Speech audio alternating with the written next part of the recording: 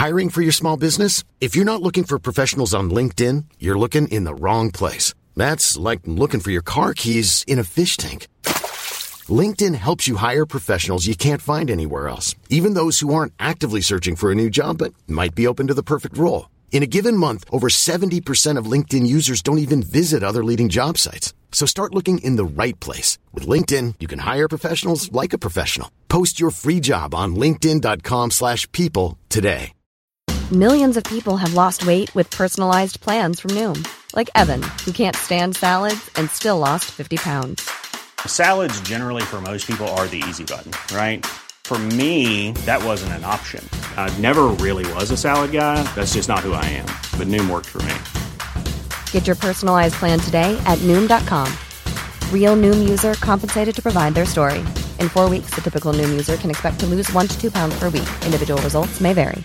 Want to get a chiseled look in the jawline? Sculpt and shape your jawline with added volume from Juvederm Volux XC. Juvederm Volux XC is an injectable gel specifically designed to be robust enough to improve moderate to severe loss of jawline definition. And it is the first and only hyaluronic acid filler approved for the jawline. Add volume to your jawline for a chiseled look with Juvederm Volux XC. For important safety information and to find a licensed specialist, visit juvederm.com. That's JUVEDERM.com. Not for people with severe allergic reactions, allergies to lidocaine, or the proteins used in Juvederm. Common side effects include injection site redness, swelling, pain, tenderness, firmness, lumps, bumps, bruising, discoloration, or itching. There's a risk of unintentional injection into a blood vessel, which can cause vision abnormalities, blindness, stroke, temporary scabs, or scarring. Talk to a licensed specialist to find out if it's right for you. Visit Juvederm.com. That's JUVEDERM.com. Hello there. Thank you for visiting with me today. I'm Sarah Wendell. This is Smart Podcast Trash Your Books, episode number 604. My guest is Katee Robert.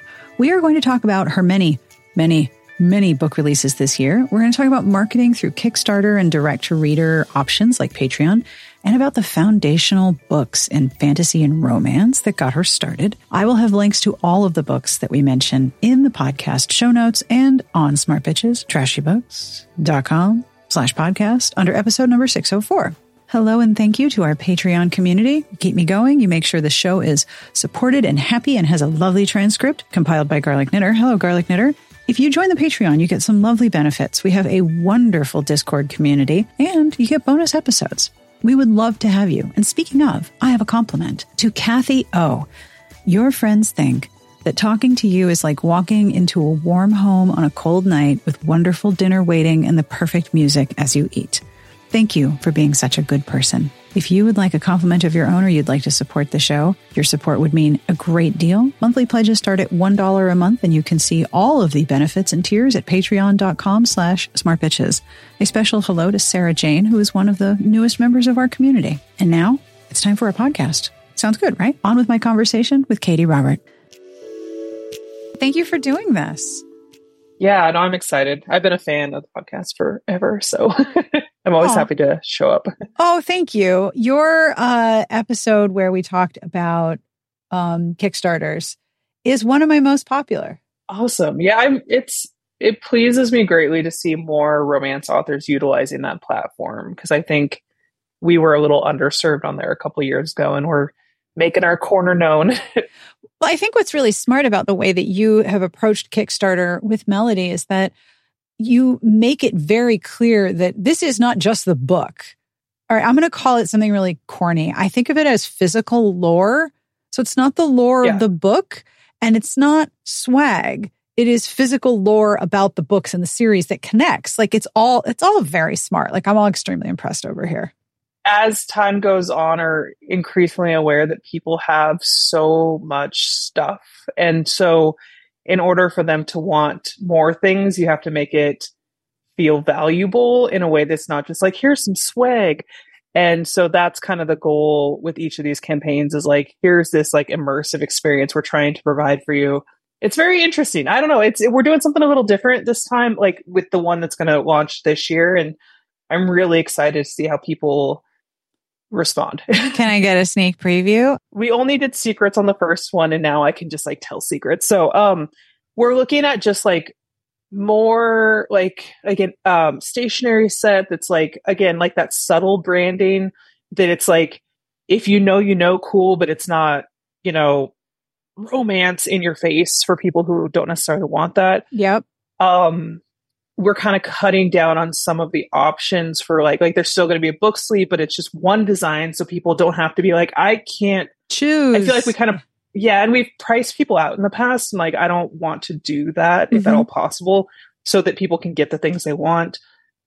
We're looking at some really interesting options. We don't have anything finalized yet because we've done this thing where like, can you make this glass with the rose in the bottom? And our vendors are like, maybe we can do that. So hopefully, and then of course we're continuing with the vellum because it's one of my favorite things in the entire world.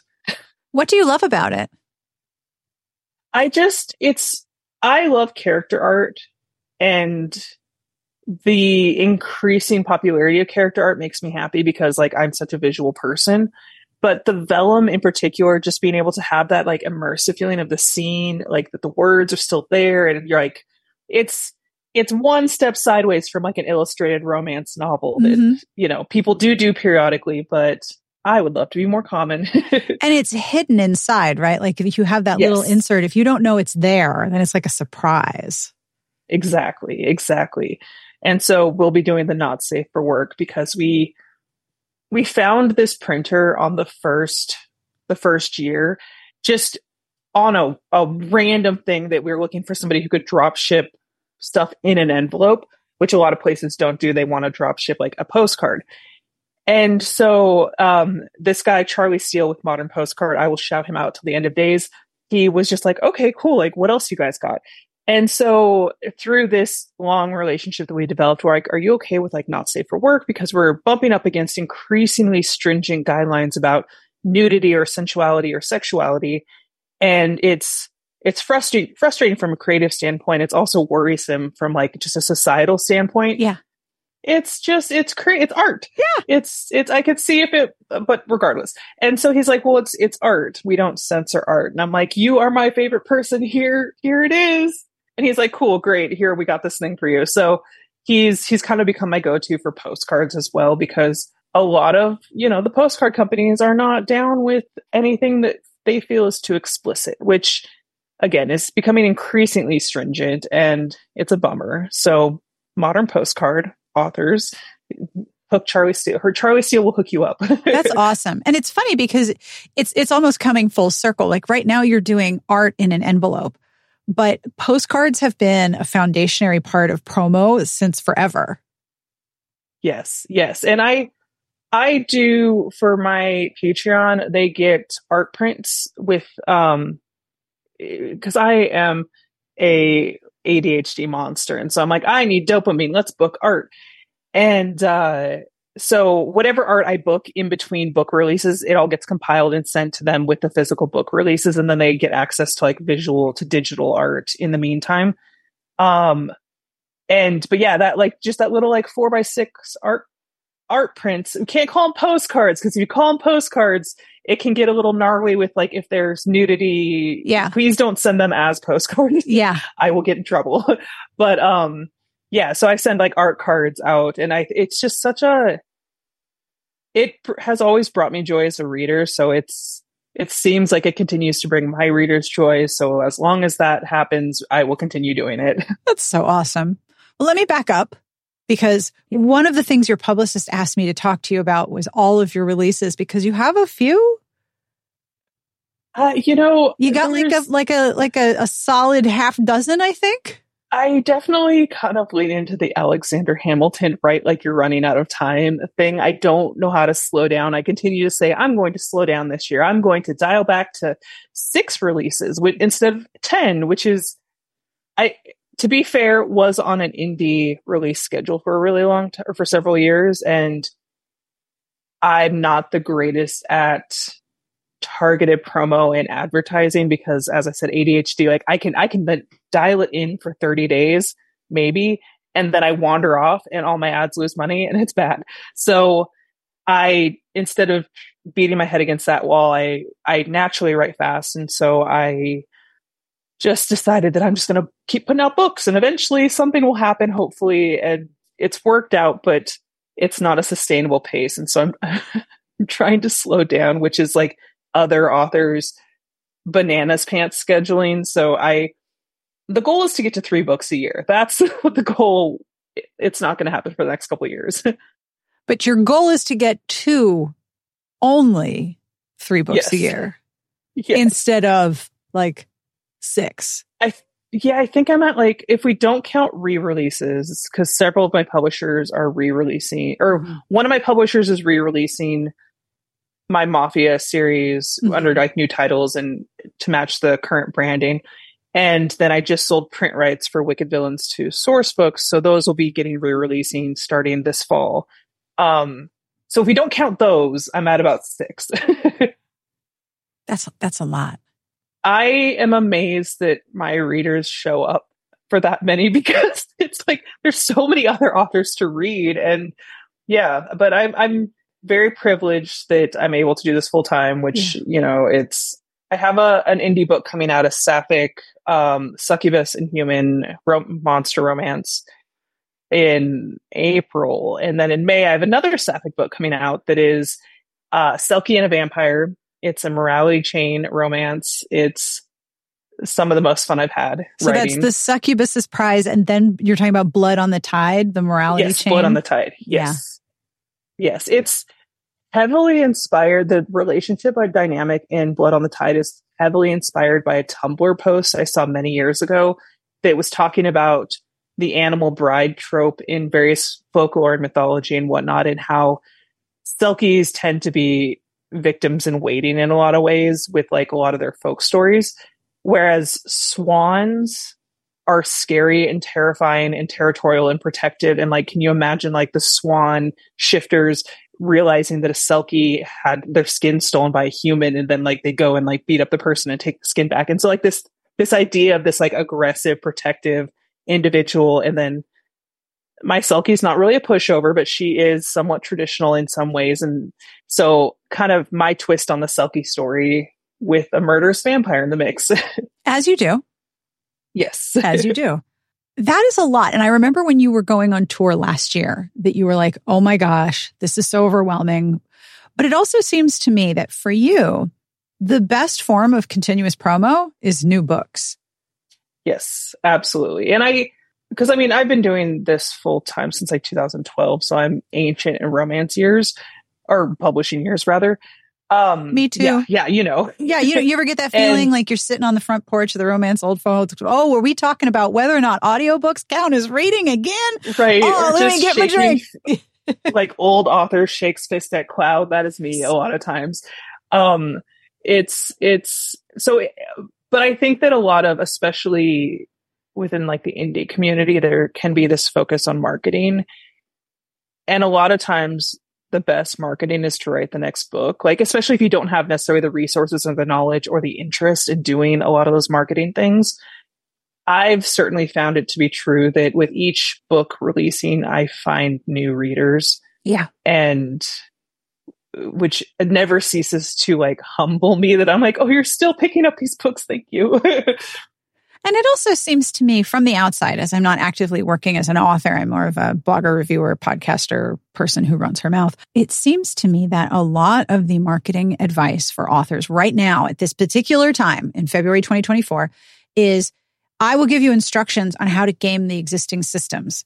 Or even more accurately, it's probably, I will give you the correct advice on how to game the system that has already been gamed 3 times before you got here. And here's the base system, but that doesn't work anymore. Yes, that sounds exhausting. Yes. And I find it's also really hard to tell like who's giving valuable information and who's being essentially a coach. Like, and I use coach in a derogatory form as far as like, if this person is making their money off teaching versus making their money off selling, then is their advice legitimate? Sometimes it is, but a lot of times not so much. And it's incredibly overwhelming, and it's not every author has the same set of strengths as far as when it comes to just like how you run your career.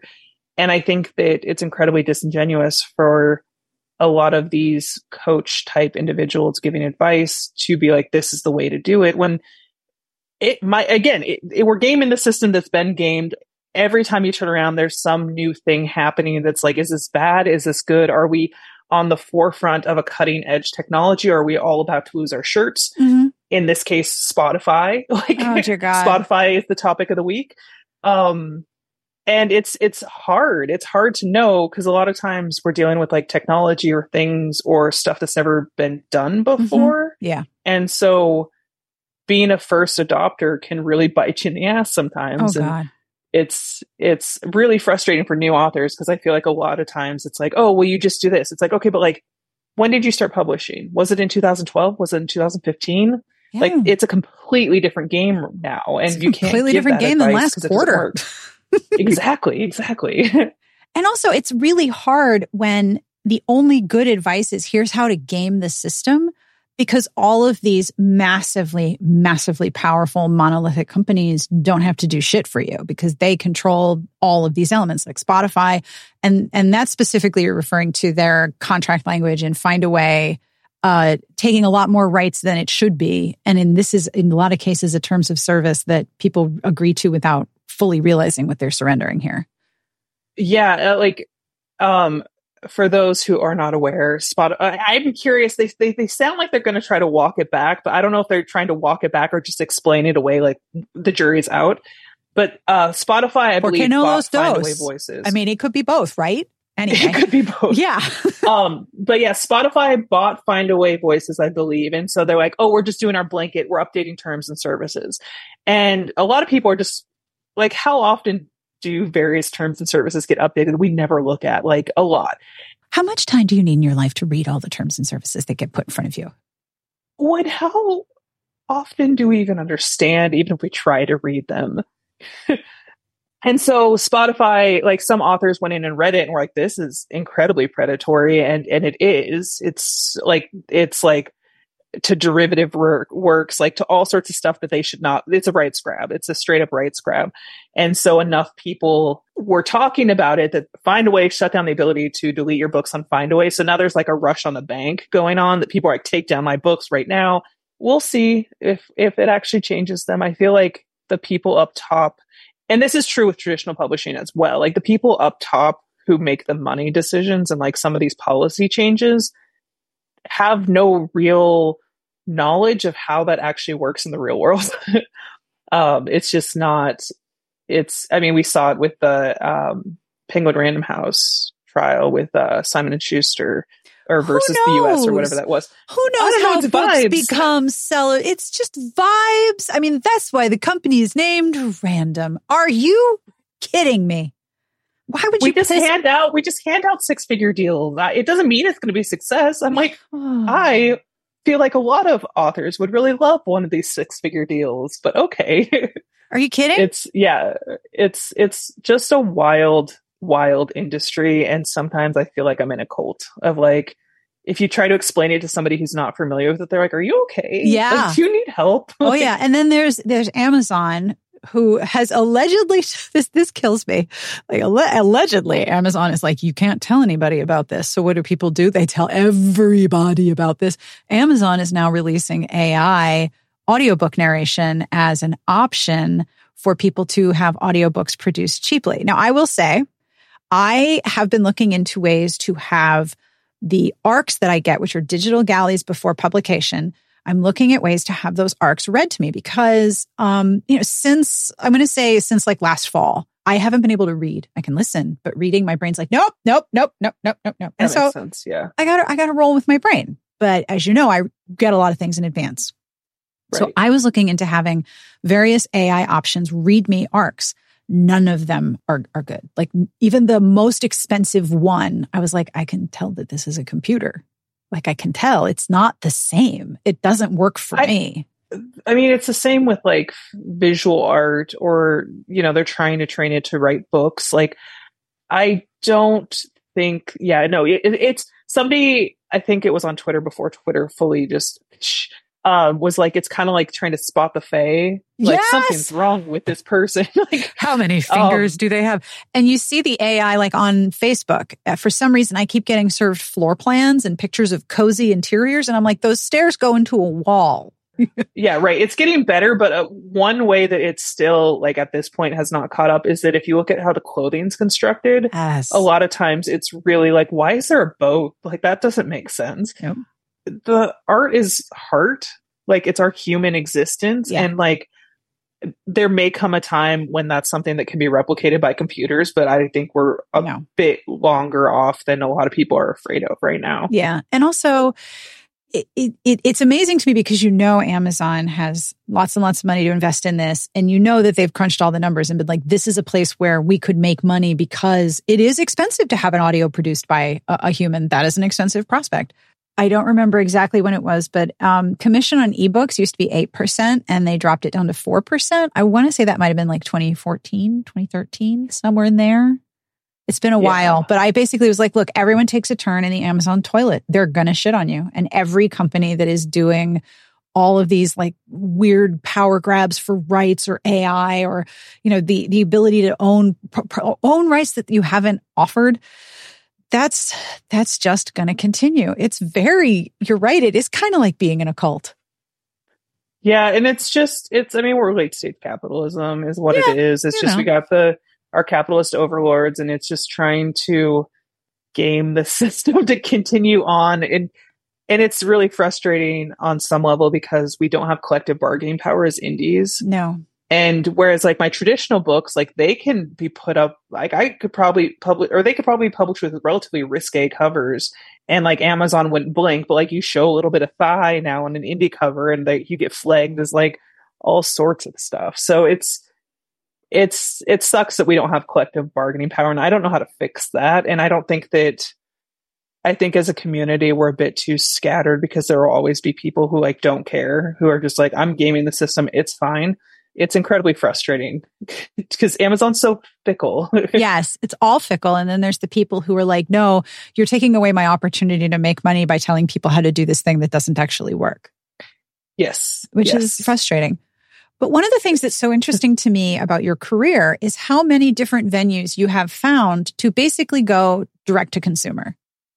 You have cultivated a readership that knows to look for you and engage directly with you in terms of, do you want the stuff straight from me? Here, you have a Patreon, you have all of your Kickstarters. Like you have cornered like part of the direct to consumer market. It's partially because I was primarily small press and traditional up until about 2018, 2019. And then the market swung to rom-coms, and I tried to write a rom-com. Thank God I didn't sell because it's not my wheelhouse. So it's like, I can't pay my bills. I have put all my eggs in this one basket, and now this basket dried up and overturned and I'm in trouble. And so it's kind of that mentality of like all the eggs in all the baskets. Like, where can I carve out a space that's just like multiple streams of revenue? And Patreon actually came about because of the O'Malley series, the 6th book. People had kept being like, we want to know what this couple's doing. We want to know, like, can you write a check-in? And I'm like, I can't do that for free. Like, I cannot, like, we give away so much free content in romance. And I don't think that's a bad thing, but I have bills to pay. And so how it originally started was like, you get to vote on a character or couple or circumstance or whatever, and I'll write you a short every month. And I did that for several years and slowly kind of built out, like occasionally I made missteps and had to like dial back. Now it's shifted in the last year because I am kind of burnt out on a number of things. And so I expected people to flee in droves, but I was like, look, like I'm going to serialize my dessert projects, which is like the projects I do that are just purely for joy, or my indie projects. And people are just down with it. They're just happy to be there. They're happy to get behind the scenes looks. They're really interested in my process, which is so deeply chaotic. And then I also send them new release paperbacks as they come out. So they don't even have to like think about it. Like if they don't want to, as long as they're an active patron on that month, they will get the book. I also send audiobooks now that BookFunnel does audiobooks. So it made it easy to actually give those to people. and like a small swag box, which I keep saying I'm going to stop doing because it feels silly, but people are there and they want it, and so they get it. And it also creates an opportunity for you to say, this is how the revenue works. This is how the sausage is actually funded, let alone made. And I remember N.K. Jemisin was one of the pioneers of using Patreon, because she's like, look, you want books? I have bills. This is how much I need per month to write books full time. Here is the Patreon. And I think it was funded in less than a few hours. Yeah, well, and T. Kingfisher, Ursula Vernon, also has, I'm on her Patreon, and it's not like she gives particularly a ton of content on any given day or week or whatever, but it's consistent. And I think a lot of people are just happy to support. Like, that's how I am on Patreon. I'm on so many artists' Patreon that I'm like, hello, I would like you to keep making art. Take my $5 or $10 a month or whatever it is. Patreon as a platform is not without its flaws, like any large platform, but it is incredibly easy, and I like easy, and it's starting to get better at being able to organize stuff, which is nice. Giving the people who are like deeply invested in like my books and like my career and whatnot a way to support has worked out really well. And Kickstarter solely came about because, again, I was on Kickstarter as a fan, and like I'm watching these sci-fi fantasy authors like do really interesting things over there. And I was like, romance should be doing that. Like and this was kind of in like 2019. So like book boxes were at their height. And it was like, not every author, can do this or is going to get picked up by one of these boxes and get special editions. Like a lot of people want special editions. Let's try it with this series that's already proven it can sell. Which then, of course, been like, what happens with new content? Like, how do we leverage that with new content? Like, what does that look like? It's very different than selling special editions of a popular series, but it's definitely been, Kickstarter is incredibly innovative, and they're actually making moves. Like, they're looking at, when I launched my initial Kickstarter, the head of like outreach for publishing comments like reached out to me and was like, how do we make this more attractive for romance? Because we are underrepresenting romance, and like we want the romance community. You guys are on the cutting edge of so much stuff. We want you on Kickstarter. And, since then there's been a lot more projects, and it's people are doing different things, which is really cool. And Kickstarter takes a smaller percentage than Amazon. I remember you saying that before, like, first and foremost, my rate is better on Kickstarter.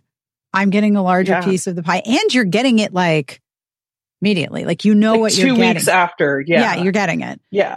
What I think that I would love to see more of, and I haven't really had the opportunity to do this myself because I've kind of shifted focus of like, well, my platform's, pretty hefty these days. Like, what if we can bring in more people, like, do a boost? But I think that sometimes I see authors being like, okay, we're just going to release, or do special editions, whatever, of these 5 books. And then I'm going to retail the 6th book. And I'm like, put the 6th book on Kickstarter, give it early. People will show up, especially your hardcore fans. And then you can still put it retail after the fact. Like, it just is a pre-order campaign. Yeah, it's a pre-order campaign, and it's not competitive in a way that the current terms of service are disallowing. I had the advantage of like working with Jenny Norbeck and Melody Carlisle. And like, we had issues with the first one where like, how delivery is a problem. Like, this other stuff's a problem. And Kickstarter's like, cool, do you want to intro to the CEO of BookFunnel? And I'm like, yeah, actually I do. And he was like, yeah, absolutely. This is a problem. Here's this thing that a friend of mine did that like worked out really well, and we can make this work for you. And then we went back to Kickstarter and like, how do we make this work? And it was just like, the innovation is really nice to see, because a lot of times, Amazon or like these other companies are like, this is how it is, deal with it. And they don't answer the phone. So to be like, no, or they're like, the computer will answer you. Good luck. Yeah. And then it's going to accuse you of stealing your cover art. Now, you mentioned one of the ways in which to innovate on Kickstarter with new material is to put up the prior books and then do a pre-order, a special pre-order or a special edition of the new book that's just for that. What are some other ways that you've explored with new material on Kickstarter? And if you don't want to talk about it, I have other questions. No, I'm super happy to. I would love for people to benefit from my mishaps or my knowledge, like, because we've put in a lot of work over. We're now on our 4th campaign, or I'm on my 4th campaign and the 3rd campaign for Bonkers. And it's really interesting to see the differences with like new content, because people don't necessarily have the emotional attachment to art the way they do with like stories they've already read. Yeah. But the shared world really seems to be hitting. Like it's just having multiple authors in the same setting, or I think would be really interesting. I think people have done it by trope of like, these are all like friends to lovers romances. And like, if you have a good compilation of authors who have similar enough writing styles or story structure or heat levels or what have you, I think the crossover works well. I think that the shared world or having a group is a really great way to alleviate some of the pressure of like, if it's only me and nobody shows up for me. But Kickstarter is so adaptable that you could do new content, you can release stuff, you could do audiobooks. I've seen authors like fundraise for audiobooks. And of course there's swag, or I think V.E. Schwab, either that or their publisher just did one that was like just the book with like a slightly fancier edition, like some art and stuff. There's really like, the sky's the limit. And the beauty is that you set your own goals. So you can run a campaign for like $2,000 and that's still successful. Like it doesn't have to be $44 million, Brandon Sanderson. The GDP of a bunch of countries. Oh my God. Doesn't he have a house that's just for fulfillment purposes? Like there's a separate property that is a house that he bought that is just for fulfilling all of the boxes and stuff? He did. I think he must have a warehouse at this point. Like the sheer number, like it's staggering and honestly a little overwhelming, because and that's something that like people really need to take into account is don't overcomplicate things, because the fulfillment can be a nightmare if you're not careful. And it's better to under promise and over deliver than the other way around. Oh yeah. That's why my first swag that I did for sale on the site was stickers, because I can put all of the mailing equipment in one of those back of the door, like shoe organizers. And it's like sticker, sticker, sticker, stamp, stamp, card, bag, envelope, done. Like it doesn't take up a lot of room. Whereas if I was selling t-shirts, I'd have to find a place to put all those t-shirts, because obviously I want to do a wide range of sizes, and then I got to figure out where am I going to put them and how am I going to start. Yeah, it's a big old thing. I want to do t-shirts, and I have not branched out into it just because of that, to be inclusive and to like, you'd almost have to have the equipment yourself to like do the screen pressing. And then it's like, that's a whole ass business. I am not prepared to do that. Although my husband's like down with it. Yeah. There's a little book thing. Yeah. That we do. Yeah, it's a small little book thing. But also, I think, for example, I have been guilty of underestimating what would be appealing. Like, for example, I remember thinking, why would anyone pay for a print edition of a web comic that they can read for free on their phone? Like, I don't get it. But then I realized I am not the audience for the print edition. I am not the audience. It doesn't mean that just because I'm not in it, that doesn't mean that audience does exist. And who damn howdy does that audience exist? Oh, yeah. And sometimes, like, I've backed, I think, 3 now for Let's Play, the webcomic Let's Play. Yes. I've read it all on, like, for free, and not even the advanced, like, unlocked chapters, just straight up for free. But I wanted to have it on my shelves, on my trophy shelf. And it's very interesting. I think that... Hey, I'm Ryan Reynolds. Recently, I asked Mint Mobile's legal team if big wireless companies are allowed to raise prices due to inflation. They said yes. And then when I asked if raising prices technically violates those onerous 2-year contracts, they said, "What the f*** are you talking about, you insane Hollywood ass?" So to recap, we're cutting the price of Mint Unlimited from $30 a month to just $15 a month. Give it a try at mintmobile.com/switch. $45 up front for 3 months plus taxes and fees. Promo rate for new customers for limited time. Unlimited more than 40 gigabytes per month. Slows full terms at mintmobile.com. Want to get a chiseled look in the jawline? Sculpt and shape your jawline with added volume from Juvederm Volux XC. Juvederm Volux XC is an injectable gel specifically designed to be robust enough to improve moderate to severe loss of jawline definition. And it is the first and only hyaluronic acid filler approved for the jawline. Add volume to your jawline for a chiseled look with Juvederm Volux XC. For important safety information and to find a licensed specialist, visit Juvederm.com Juvéderm.com. That's Juvéderm.com. Not for people with severe allergic reactions, allergies to lidocaine, or the proteins used in Juvéderm. Common side effects include injection site redness, swelling, pain, tenderness, firmness, lumps, bumps, bruising, discoloration, or itching. There's a risk of unintentional injection into a blood vessel, which can cause vision abnormalities, blindness, stroke, temporary scabs, or scarring. Talk to a licensed specialist to find out if it's right for you. Visit Juvéderm.com. That's Juvéderm.com. Like Jenny and I have a lot of conversations because she's not a stuff person. Like she's like swags, kind of like whatever. And so if I can get her to be like, oh, that's interesting. I might want that. Then you're onto something. Then I know that I'm onto something. Yeah. So we do a lot of like market research of like, this isn't something that I care about, but like obviously people do care about it. And so maybe that's something we need to look into, as I like to tell authors, because it makes everyone uncomfortable to do money stuff and to charge things and to put prices on things. And everybody wants to undervalue themselves and their work. Your readers and your consumers are grown-ups with grown-up money, and they can make their grown-up decisions. And if you're not forcing anyone to pay any sort of money, it's great to have some affordable options. I would also really recommend having a couple pie in the sky tiers that, you know, are more expensive enough to make you uncomfortable, because somebody might pay it and be happy. Like you just don't know. You don't know other people's spending habits at times. And it's something that is a challenge for me. Cause I'm usually like, no, like let's do bare minimum profit. And that's something that working with other authors, or because we're the project managers and then we have 4 authors that they just write the books and like we provide the promo stuff for them and they just have to promo and like write the book and that's it. We do everything else. So knowing that they are getting profit from how we are setting things up helps me to be a little more reasonable with the pricing on things, to be like, no, like I do have to like provide profit for these people who have put their trust in me. Yeah, for sure. Now, I did want to ask you, changing tacks just a little bit. A lot of your books come up under the very popular term romantasy, which I will now only say without rolling the R because it makes it fun. And I don't know if you saw, I got to be in the Washington Post talking about romantasy this past week.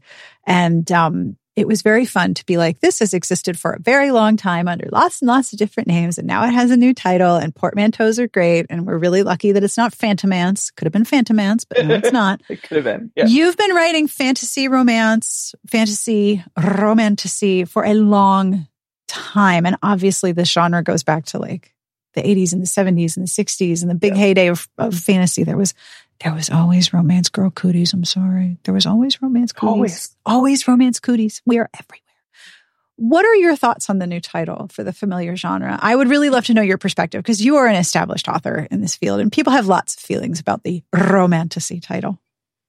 I mean, it's one of those things that like, if it helps people find books, I don't have a problem with it. Like, I'm not precious about that stuff because like, you know, like you said, we're around long enough. You see, you know, urban fantasy is now contemporary fantasy. Like they all have, it's everything that's old is new again. Who wears the leather pants? This is the question. Exactly. The one thing that I'm finding interesting about that particular label is that it seems like when it was first coined, it was on everything. It was like, this is romantasy, this is romantasy, this is romantasy. And now, at least on the publisher side of things, they're starting to pull back a little bit because readers are looking for a very specific reading experience when they're promised romantasy. And it isn't necessarily fantasy romance or romantic fantasy. It's something like, I'm really curious to see how it develops, because I think that at this point, reader expectation is like, it's going to have spice. It's going to be possibly one, maybe only 2 points of view, but it's going to follow the same set of characters across multiple books, which is, that's hard. Yes. So it's going to be interesting to see if that narrow definition sticks or if it broadens as time goes on. I'm deeply curious because, you know, that's what I cut my teeth on when I found fantasy in like 13, 14, was essentially what is romantic fantasy now. And so I don't know, it's gonna be really interesting. I find this stuff very fascinating because I try to guess what's going to happen, and most of the time I'm wrong, but I like seeing the rhythms of trends. And it's a weird trend, right? Because if you've been here long enough, you're like, oh, you mean like this book and this other book and this other book? Yeah. I actually had a really interesting conversation with Amanda, my assistant, because I mentioned Kresley Cole and Nalini Singh and Jennifer Armentrout and Jennifer Estep as writing series that would qualify as romantasy, especially if you're talking about the fact that it's going to follow a set of protagonists. Like the Archangel series has drifted out, but those are the same people. And Amanda disagreed that Nalini Singh is romantasy. She said, that's paranormal. And there really does seem to be a divide between some readers saying, no, this is paranormal and this is romantasy, and those are not the same thing. And it's important to make that distinction. I'm fascinated by what things will be called next. Yeah, because I've actually gotten pushback for my pirate series, which like Blood on the Tide's the second book, of being like, that's not romantasy. And I was like, it's not. Why would it not be? Why would it not be? Just because it's a different couple in each one or something. I'm not entirely, and it's one of those things that like, it's not, and we can't exactly tell you why. And I'm like, okay, like this is interesting. This is like the opposite of porn. I know it when I'm not seeing it. Yeah. Yeah. And I mean, I definitely understand as far as Nalini Singh goes, because her books really feel like, and it might just be because they're so city based. Like, I think that, but you could say that of a lot of the popular romantasy. I don't know. It's very interesting. I don't have a definitive answer. It's like watching it be defined in real time. And when you mention like what readers are looking for when they're looking for romantasy is a very specific thing. It's also, I think it tends to edge a little towards dark versus cozy, more angst than warm and fuzzy. And that's why you have the cozy fantasy romances being marketed very separately, cozy romance versus romantasy, because romantasy seems to have an element of angst and drama and big feels, large feels, big like feels. The morally gray hero and the heroine feels a specific way. I do think it's going to blow open. Yeah. Like in the next couple of years as far as definitions go. But right now people are like, they almost want, I think it's because like Sarah J. Maas and Jennifer Armentrout's Blood and Ash series and some of the other stuff that's kind of gotten popular in the wake of that all feel very similar in certain components. Yeah. And so that's like, people are like, this is what it is. Will it stay that way? I don't know. I don't know either. It's fun to see something. It's like watching a new island be formed. Like, whoa, what books are we going to put on this island? Because I don't get a lot of pitches now for paranormal romance or even urban fantasy romance. Those aren't terms that I get pitched to me now. No, I see contemporary fantasy. Yep. Cozy fantasy, like, witch fantasy. Yes. Yep. Yeah. So it's deeply interesting because I'm like, back in my day, we called that urban fantasy. And they're like, no, urban fantasy means something specific now. And it's not what we called it. And I don't think it's a bad thing for, stuff to change, but it's very interesting on an academic level. And it's interesting on a lexical level, like the actual vernacular of how we're describing our genre is something that readers increasingly have control over and input in, and watching terms be created or identified that aren't coming from corporations, that aren't coming from publicists and houses. It's fan-based language. That makes me think of how many authors and publishers now use fanfic tags as standard marketing. Yeah. I mean, I do. I started. I love it. Make it clear. And it's also just like, it's fun and it gets people talking and it's a great promo tool, but also I feel very strongly about not content warning things between consensual adults, with the exception of a few things like consensual non-consent, because that is a triggering thing. But like, I'm not going to content warn like female sex scene or like stuff, because I feel like that kind of puts a ick on it that I don't want to convey. So I find the tags really helpful to like signal flare certain things that I don't want to consider content warning, but that I do want people aware of, whether it's so as a marketing tactic of them being like, yes, I want that, a shopping list, or just people being like, oh, I'm not certain about like whatever. And so I think, I mean, if people look at it, not everybody looks at it, but it's a very useful tool. And I think that popular and useful in fanfic for a reason. Oh, for sure. And not only is it popular and useful, but it helps with a problem that I've been looking at in the genre for ages. So way back when Smart Bitches was founded, like the middle of the 2000s, we had a campaign with Dear Author called Save the Contemporary because it was dying and there weren't enough. So it's fine now. It's doing really well. But one of the problems was when we were talking about contemporary romance, we were talking about a very specific kind of contemporary romance, which probably now would be called rom-com. But back then and still now, I could say contemporary romance and be talking about like Debbie Maycomer or Robin Carr.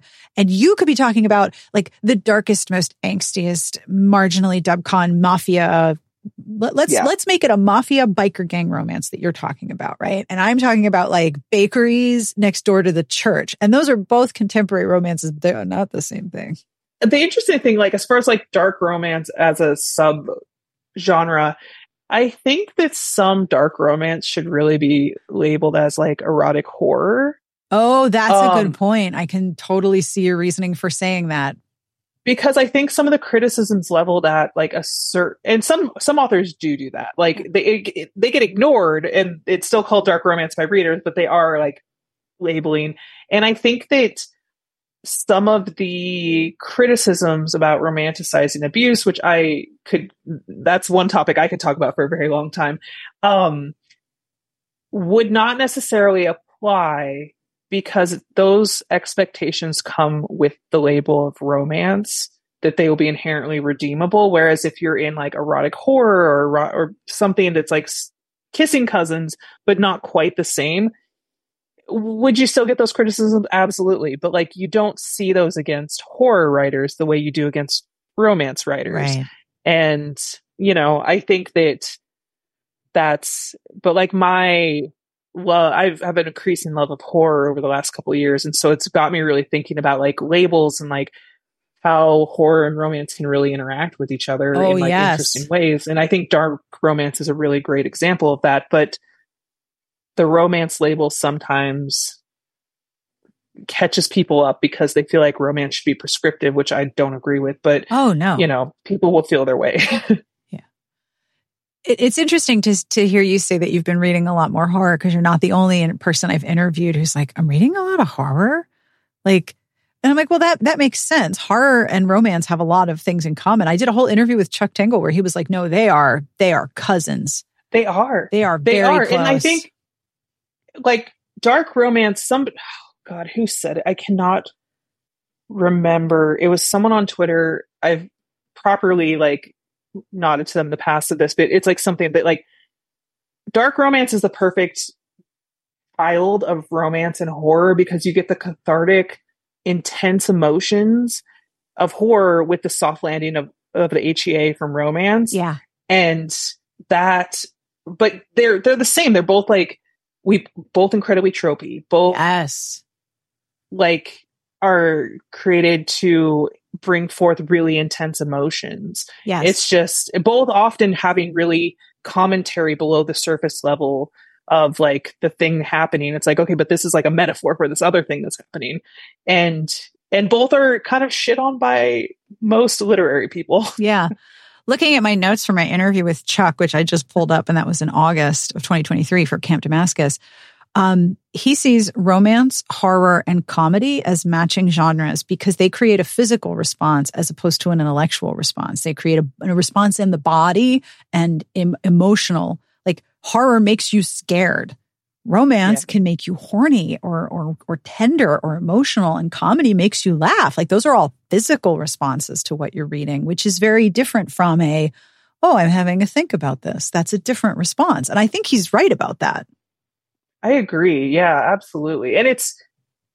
And all three of those are really hard to do. Yes, like they seem easy. Like, I'll just tell a scary story. I'll just write a smutty book. But like, it's hard to elicit those emotions in the people that are, reading or listening or viewing your story if you're not really good at your craft. Mm-hmm. Yeah, it's pretty visible. Now, I always ask this question. What are some books that you're reading right now that you would like to tell people about? And if you don't have any books to talk about now, because I understand sometimes writers go through periods where they're not reading. If there are books that were foundational to you as a writer that like you could go back to anytime, I would also accept that list. I mean, just name books. It's fine. I'm on like this intense winter after winter reading upon right now, which is really scary because it means eventually it'll end. But victory! I'm so happy for you. On book tour, I finally picked up Legendborn. A lot of times when books get really hyped, I get this like resistance to picking up because I'm certainly it won't live up. Oh, yes, it did. It did, and then some. And then I read the second book, which was even better, phenomenal. Now I have to wait for the third, and I'm bummed. Like probably one of the most unique angles I've seen on like the King Arthur like mythos. Yeah. And then I'm a huge Stephen Graham Jones fan. Like, I had read The Only Good Indians a couple years ago, and like it haunted me, and I could not figure out why it haunted me, and like it made me scared to pick up more of his books because I just could not like define what it was that like made that story sit with me so much. Yep. And so then I read the first two in the J. Daniels trilogy, and like I love slashers even before I like my horror renaissance that I'm in right now. Like I've always loved slashers. Scream in particular, that franchise is a favorite of mine, or was anyways. And so like I read the first two books and I was like, holy shitballs, like it's a love song to slashers. The character work that he's doing is phenomenal. And like the third one I think comes out in April. And so I got rejected on NetGalley for it. And so I emailed my publicist and I was like, do you know anybody over there? Like, could you give me this book? I'm going to talk about it so much because I cannot stop talking about it. And the first two books, sorry, we are in this fandom right now. The first two books are third point of view. Right. The third one's in first. Oh, and that's a switch. It's so intentional and such. I had to keep stopping it because I kept crying because like the character work that he does with Jade, starts the series as a child who has been like, you know, harmed in such grievous ways and like whose community has kind of failed her, into her stepping into this adult role of one of the people that she really valued as a teenager, as a 17-year-old, to becoming like the mother that she didn't have because her mother failed her, but like that strength of what that looks like, and that like maybe Final Girl isn't a single thing. Maybe there's a Final Girl in a lot of us, and like it was so beautiful and like just ruined me. It ruined me in the best way possible. It ended really hopeful. So if anybody's worried about that, it ends really hopeful. No spoilers. And then I couldn't read because how do I go from there? And my friend Nisha Sharma was like, Katee, you need to read this book. You Make a Fool of Death with Your Beauty.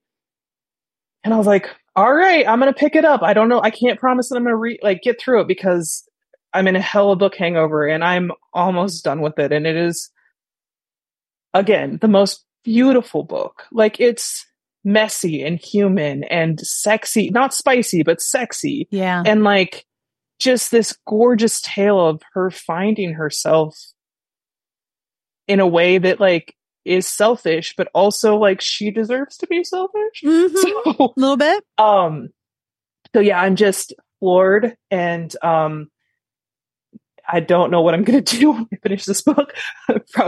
probably go watch a show or something. I don't know. But as far as like foundational texts that like left their imprints on my soul, Cushiel's Legacy series by Jacqueline Carey, which is, I would argue, romantasy. Like I completely agree. In the original draft of my WAPO article, I talked about how Cushiel's Dart got Cassiel's Servant last year, but it has a new updated alternate point of view story. Like that's very much romantasy, especially the erotica part. Oh my gosh. And it's like, and it's queer in a way that's just so matter of fact that like you didn't really find very often at the time when that was originally published. But I read it like too early to fully understand every element of what I was reading. and was just like, this is the greatest thing I've ever gotten my hands on. Anne Bishop's Black Jewels trilogy and the various short stories that go with it is, I'm like on this perpetual quest to find books that have that balance of like really dark content, but also whimsy. Like C.L. Wilson's Terran Soul series is very similar tonally, but you don't see that combination all that often. No, that was very unique. Yeah. And just like, I reread that series probably once a year, like around Christmas time. And again, it got a new cover to go with the Romantasy label. It went from a very art style clinch cover to, I think I described it in the article as either something in bas relief or something on fire or encased in ice, or in this case, all three. Yes. Sometimes it's a dagger. Just a knife, just stabbing it. Yeah. Yeah. And then the like third part of the trifecta is Ilona Andrews' Kate Daniels series. Oh goodness. Because, which again, I reread these series all the time, like at least probably once a year, but like in a time when urban fantasy at the time, what that was called, they really did something unique with that series that like at least those series I was reading, which is not exhaustive of the list, but the ones I was reading that were really popular at the time, it's like each book got darker and darker and she's more isolated and it's bad. She's, 10 degrees below hell at this point. And the Kate Daniels series, the stakes were raised because she had more people around her she cared about and more people that she could. So she built a community, and that's what raised the stakes, which was very unique at that time. Yeah. And it's like, they're one of the authors or set of authors. They're the authors. Like, it's like, I don't care what you write. I will purchase it. Like, I'm not going to write you to ask when the next few books coming out. I will be patient, but just know that I'm waiting. Yeah. I love books that like play with the concept of home, that creating a home that is a sanctuary is a very important skill, and it's underappreciated. Also, most commonly expected of women. I love the Innkeeper series because it's like, not only do we have to make a place that is a home, it's like an inn, like people are going to sleep here, but it has to be neutral and everyone has to be safe. And that's hard. Neutral territory. And it's the Innkeeper series. They do a really good job of like setting as character. Yeah. Which is something that I'm relatively recently getting into. Like, obviously Gothic novels do that really well. And Ryan Lascella's The Honeys did setting as character like just phenomenally. It's like summer camp kind of like rich people summer camp, but it's like, I'm like, I can feel the sticky air on my skin, like hear the buzz of the bee. Like, it's just excellent. All right. Where can people find you if you wish to be found? If you wish to be not found, you do not have to be found. I am in an increasingly tumultuous relationship with social media. You don't say. Yeah. I'm currently right now at this moment on Instagram, Threads, and TikTok. But should I ever disappear from there, I have a newsletter that goes out approximately weekly, and it's mostly just like irreverent, silly stuff, what I'm reading, various announcements that I'm required to make, what's going on in my life. But mostly what I'm reading, because I like to, like, that brings me joy to be like, you let me shove this book in your hands, please. Yes. Let me tell you about this book. I have a whole website that's basically why it exists. Yes. Because I wanted to do that. Yes, exactly. And that brings us to the end of this week's episode. Thank you, as always, to Katee Robert for connecting with me, as busy as she is. As I mentioned, I will have links to all of the books that we talked about, and I will have links to her website, and I will have links to the other Patreons she mentioned as well. I end each episode with a terrible joke, and this week would be no exception. I would never leave you hanging. This joke is from Laura B., and I love it so much. Why was Cinderella so bad at soccer? Give up? Why was Cinderella so bad at soccer? She kept running away from the ball. I can hear you groaning. Like, sometimes I grab a joke from the Discord or I find one online and I'm like, oh, it's so bad. Thank you, Laura B. On behalf of everyone here, we wish you the very best of reading. Have a wonderful weekend. We will see you back here next week. Smart Podcast Trashy Books is part of the Frolic Podcast Network. You can find more outstanding podcasts to subscribe to at frolic.media/podcasts.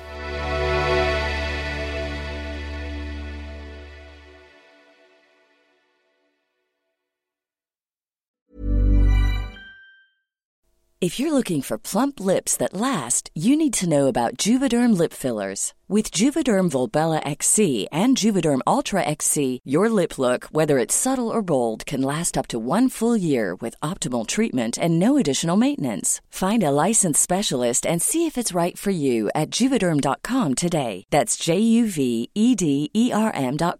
Add fullness to lips in adults over 21 with Juvederm Volbella XC or Juvederm Ultra XC. Do not use if you have severe allergies or a history of severe allergic reactions, or if you're allergic to lidocaine or the proteins used in Juvederm. Tell your doctor if you have a history of scarring or taking medicines that decrease the body's immune response or that can prolong bleeding. Common side effects include injection site redness, swelling, pain, tenderness, firmness, lumps, bumps, bruising, discoloration, or itching. As with all fillers, there's a rare risk of unintentional injection into a blood vessel, which can cause vision abnormalities, blindness, stroke, temporary scabs, or scarring. For full, important safety information, visit Juvederm.com.